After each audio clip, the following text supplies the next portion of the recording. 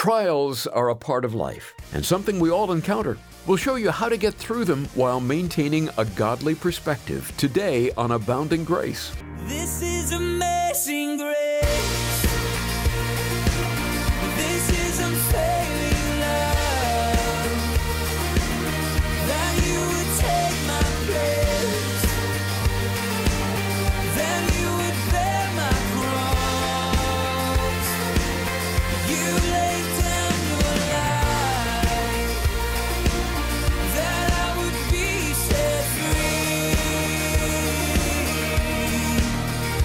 Oh, Jesus, I sing for all that you've done for me.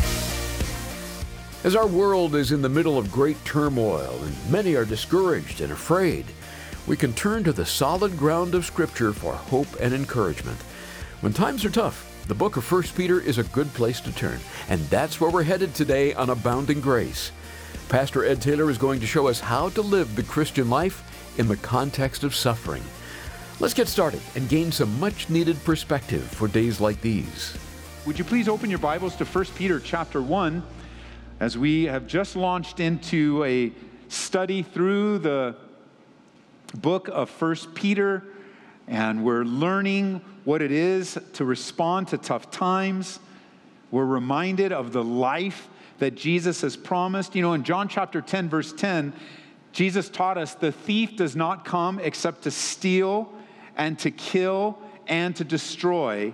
I have come that you might have life and that they might have it more abundantly. And then Jesus said, I am the good shepherd, and the shepherd gives his life for the sheep. Jesus promises life, real, true, abiding, abundant life. And that abundant life is yours today by faith. It's not based on circumstances. It's based on the finished work of Jesus Christ. The truth of the grace of God, Christ in you, the hope of glory. That it's not dependent upon your abilities, your efforts, your success, but rather it's dependent upon your surrender and yielding to the finished work of Jesus in your life. Abundant life is ours no matter what's happening around us. And yet, there are also the day-by-day battles, the day-by-day warfare. Right now, in this place, in this moment, there's spiritual warfare, both connected to us here, but also online, listening on the radio. There's a raging battle over our enjoyment of the abundant life. And that's who Peter's writing to as you come to 1 Peter. He's writing to people who's being challenged by the circumstances of their life. It is overwhelmingly hard for them. It is difficult. And it's come rather suddenly. I mean, they lived under the oppression of the Roman government, but they had sudden changes take place. Losing everything. Losing, not unlike the group that we're learning about in the book of Hebrews, because of their choice to follow Messiah. Every part of their life was challenged. Every part of their life, both personally, familially, within the culture, their career, everything was put into the fire. And notice in 1 Peter chapter 1, Peter is an apostle of Jesus Christ, and he's writing to the pilgrims. I like that. We don't describe ourselves so much as pilgrims. Truly, when you, here in the United States, when you think of the word pilgrims, you can think of Thanksgiving and the pilgrims that came. But in reality, the idea of being a pilgrim is a temporary journey.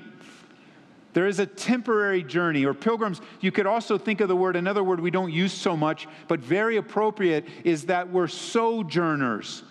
We're wandering through. I don't like that word wandering so much because it implies that we don't have a destination. But the idea is that this isn't a permanent time for us, that we're just passing through. That we too can be pilgrims because of our lives. That there is a hope of heaven ahead of us. These particular pilgrims lost everything. And they're in the area of the dispersion because they've been scattered. They've been scattered in Pontus, Galatia, Cappadocia, Asia, Bithynia, modern-day Turkey. And they are disrupted and discomforted. And so we have Peter the pastor Remember the man that was untrained and unlearned. He didn't come with a degree or with what he studied. He came because he spent time with Jesus. When you spend time with Jesus, you will be a changed woman and a changed man. You will have a different perspective. You will have a different attitude. Written around 63 or 64 AD, Peter's pastoring this first century believers through very intense times. Rome was to be burned in 64. Nero was the likely suspect. Alive to his danger, he sought for a convenient scapegoat and found one in the infant growing church. And he accused the Christians of that time of starting the fire. And by the time it was quenched, the fire had resulted in the virtual destruction of 3 of the 14 districts in which the city was divided. So what did Nero do? Nero launched a fearful persecution of the church. And the center of the persecution was in Rome. And just as the fire had spread, so the flames of persecution spread. And I know that we have this sense of wanting things to get back to normal in our current trial. And we have a sense of wanting to go back to the way it was. But church, I need to warn you that things can get harder as well. That things can get more difficult in the persecution. Jesus said it would be so. Jesus said, if they hate me, then they also will direct their hatred toward you. This isn't a surprise to any of us. We may be shocked in the mechanism, and we may be shocked in the timing. We would think, I know if you look back and listen to some of the Bible studies I've shared over the last 20 years, and we would talk about the persecution, I would always say something like, I don't know when it's going to come here. We're not experiencing like our brothers and sisters around the world, but it could come in my lifetime. I would say something, it could come in my lifetime. Well, guess what? It's coming in our lifetime. We're experiencing persecution in our country with the laws that we have, the republic that's been established in ways that no other generation's experienced. And yet we also live in a nation that has turned their back upon God. We live in a nation that has legalized abortion. We live in a nation that tries to name the name of God, but in many ways wants to remove God from every facet of culture. And as judgment comes upon a nation, all who live in the nation will suffer. And sometimes Christians will be blamed. The ones that seek the best of our community. I mean, what was on your lips tonight as you were seeking God? Was it for your personal prosperity? Was it for you to win the lottery? Was it for you to somehow be famous and be a celebrity? No, I know it was on your lips because we all prayed the same thing in unity tonight. We prayed that God would use us to bring the gospel into our community. We prayed for a sensitivity to care about the hurting and the broken. We prayed that once a person takes a step in Jesus Christ and is born again, what do we pray? We prayed that we would be available to them, to train them, to encourage them, or the Bible word is to disciple them, to befriend them as they become a part of a brand new family that is very, very new and unusual for some folks. It's very unusual what we're used to it. We live in the family of God, but even then we have our unusual moments, do we not? And what else was on your lips? Well, your lips, some of you were praying, I want to go on shore. I want to take the gospel somewhere else. I want to encourage, God, would you use me to be an encouragement to people that are on the field right now, people I know personally. God, would you help us as a church fulfill your mandate to be missionaries?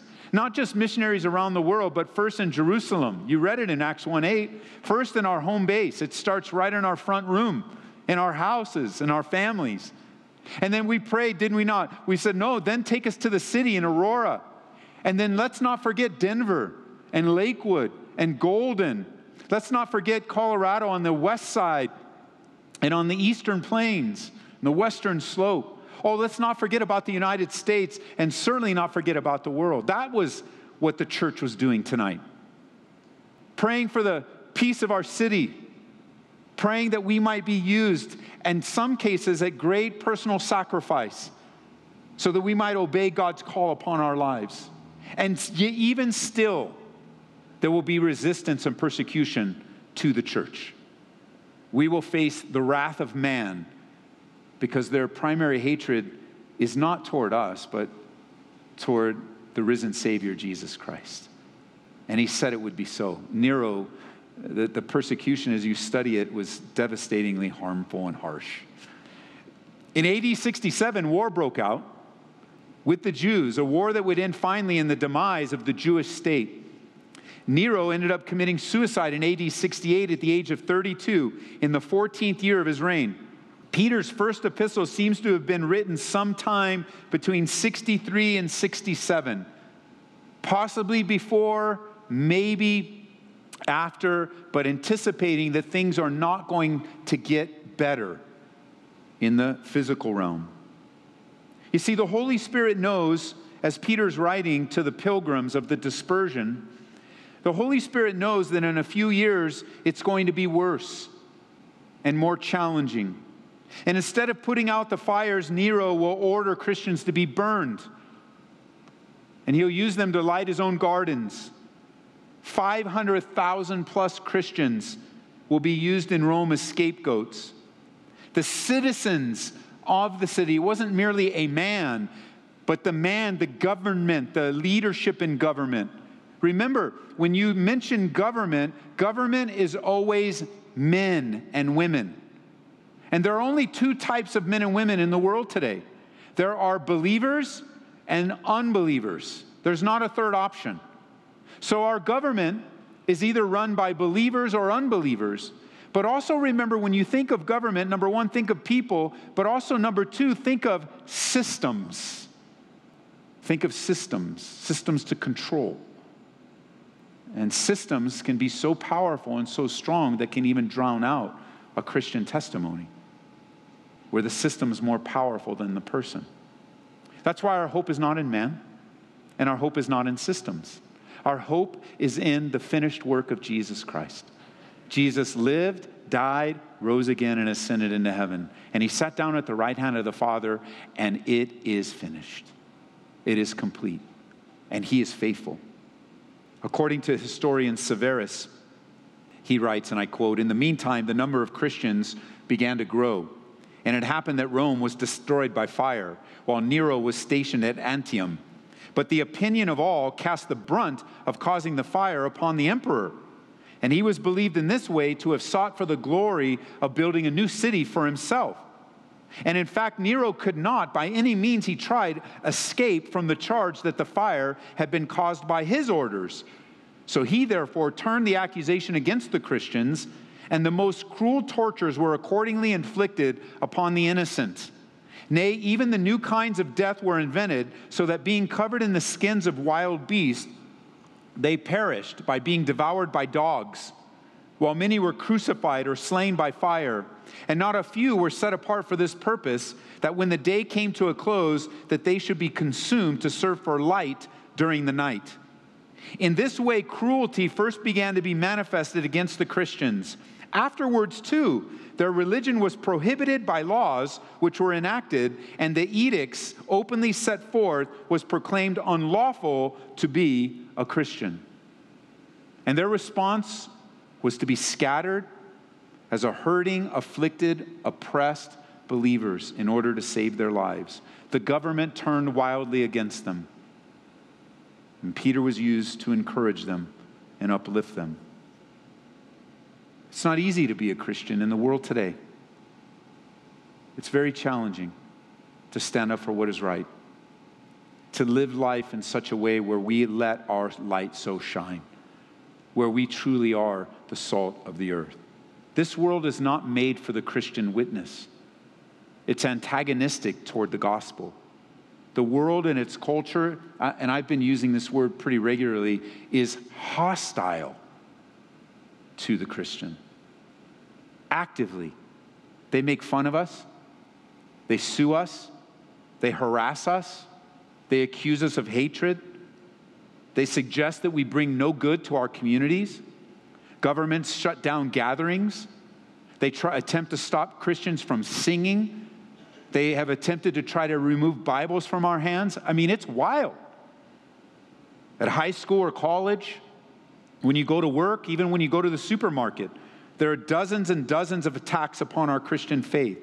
Words attack us, images attack us, world system is attacking us, the world's values. But Jesus said it would be so.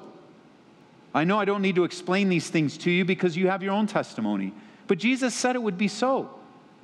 He warned us ahead of time. Even I'm reminded at times where the disciples were often told about his death and his resurrection.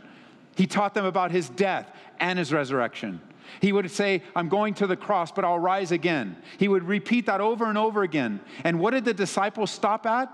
He's going to die. He's going to die. We're going to lose Jesus. And however they processed it. And it's as if they were selectively hearing, not wanting to hear of the good that would come out of his death, not being able to even conceive that.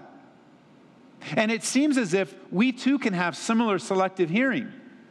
It says, I put you in this world. I'm going to use you in this world. I have a call upon your life. I've given you spiritual gifts.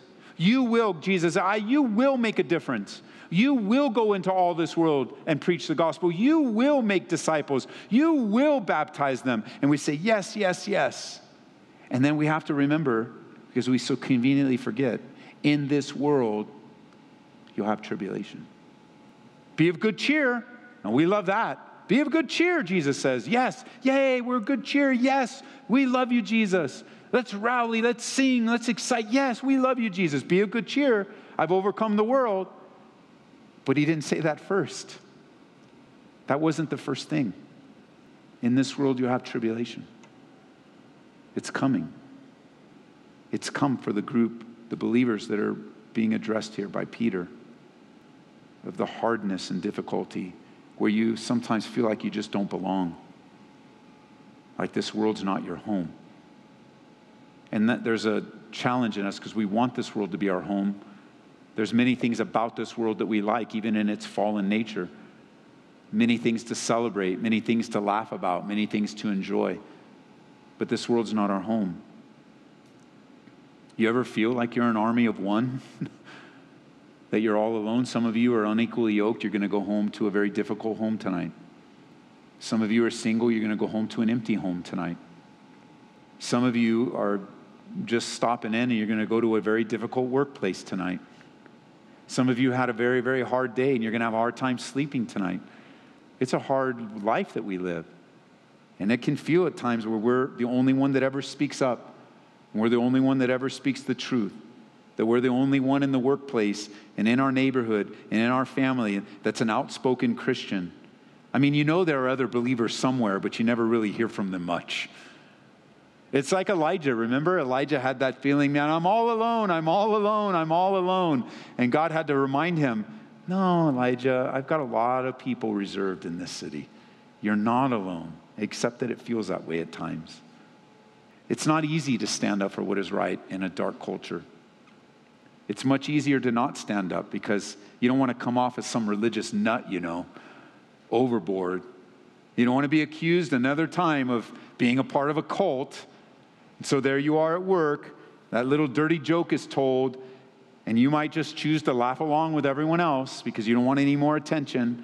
You might overlook that little indiscretion, fear of coming off more holier than thou. You may have no problem reading your Bible in the car, but you never be caught with a Bible at your desk. Because it's just little things that even our culture, not even heavy persecution, but just regular persecution, regular pressure, just making more and more the voice of the believer to be drowned out. But the truth is this: if you're looking for acceptance and a sense of belonging anywhere other than in Jesus Christ, you will be discouraged. If you're looking for acceptance and a sense of belonging anywhere else than Christ, you'll be discouraged. Because as a believer in Christ, you're not going to be happy any place on earth unless you're around God's people. That's going to be the place where the greatest, not only will you get happiness, but joy at the same time. You'll get real encouragement and what the Bible calls edification. You experience real koinonia. That's the Greek word for the English word translated fellowship. Now, it's not just talking about the latest sports scores or the latest car or the latest hobby, where we can enjoy time together talking about those things. But the Bible speaks of a deeper relationship you can share believer to believer. It's beautiful. You connect on the most deepest level spiritually. When you're around God's people, there's an understanding. Some of you, when you were praying, even today, perhaps you didn't get a chance to pray because we ran out of time. But as you were listening to others pray in your circle or behind you or in front of you, it encouraged you. There are times when I'm praying as a voice might catch my attention and I'm listening to them pray. I'll get so caught up when they're praying, I'll forget what I'm praying. Because I'm just so encouraged what's on their heart.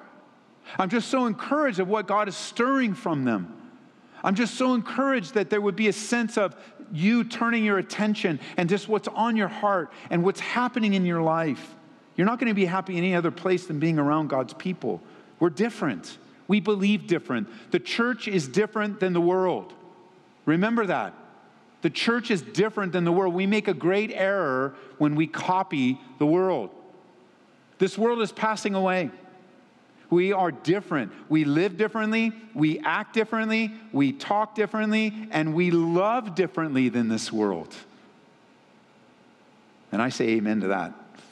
If there's any other amen, you can join me, but I say amen to that. I needed to be different. I was the world before I was born again. Just going along with the current of whatever it was. Being sucked in by the temptations and even the passing pleasures of sin. I needed to live and act and talk and love differently. People might call you weird, but it's not weird, it's normal. It's normal to have a different life. We're learning how to respond to tough times through a study of 1 Peter here on Abounding Grace. Pastor Ed Taylor's message is called Personally Chosen by God. Hear it again online at aboundinggraceradio.com. You can subscribe to the Abounding Grace podcast there too, aboundinggraceradio.com. And we also offer an app, which is another great way to listen to Pastor Ed. Just search for Ed Taylor. Pastor Ed, some may find it strange that Peter would spend time talking about being chosen by God to this body of believers that were suffering. Why do you think he addressed that right out of the gate? Well, you know, Larry, identity and purpose, they go hand in hand.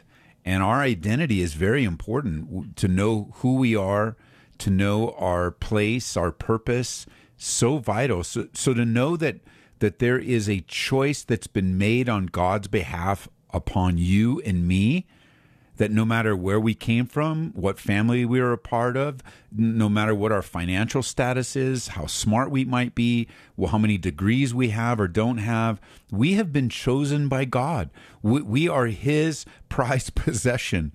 I know it's hard to consider that, but this is God's will for your life, for you to know that you're chosen and beloved, a real favorite word that Peter uses. And I want to remind you today, especially as you jump into the Bible study, it's just such a beautiful thing to remember our personal, deep, abiding relationship with Jesus. It's beautiful, it's strengthening, it's affirming, and we're so grateful to be a small part of all that God's doing in your life. So let's jump in and see what God has for us. Hey, thanks again, Ed. Each month we pick out a book that we think can really help your walk with the Lord and encourage you in the Lord. Here in November, it's Suffering is Never for Nothing by Elisabeth Elliot. We all go through hard times, and the past year and a half have been rough for many of us living through a pandemic. And maybe you're wondering, why doesn't God do something about my suffering? Well, He has, He did, He is, and He will. Elisabeth explains suffering is never for nothing. God is up to something in and through it all. Learn all about that as you read Suffering is Never for Nothing. To get a copy for a donation of $25 or more, just call us at 877-30-GRACE. That number again is 877-30-GRACE. You can also order resources like this at calvaryco.store. calvaryco.store. And we also want to remind you that we are listener-supported. Abounding Grace airs all across the nation on stations like this one. But in order to do this, we look to our listeners to help cover the costs. You can make a secure donation on our website at aboundinggraceradio.com. Just click on Donate. Or if you'd rather call, here's the number, 877-30-GRACE. Don't miss a moment of our journey through 1 Peter. I think you're going to be greatly encouraged by it. We'll finish our study, Personally Chosen by God, Monday on Abounding Grace with Ed Taylor. This is amazing grace. This is unfailing love. That you would take my place. That you would bear my cross. You laid down your life. That I would be set free.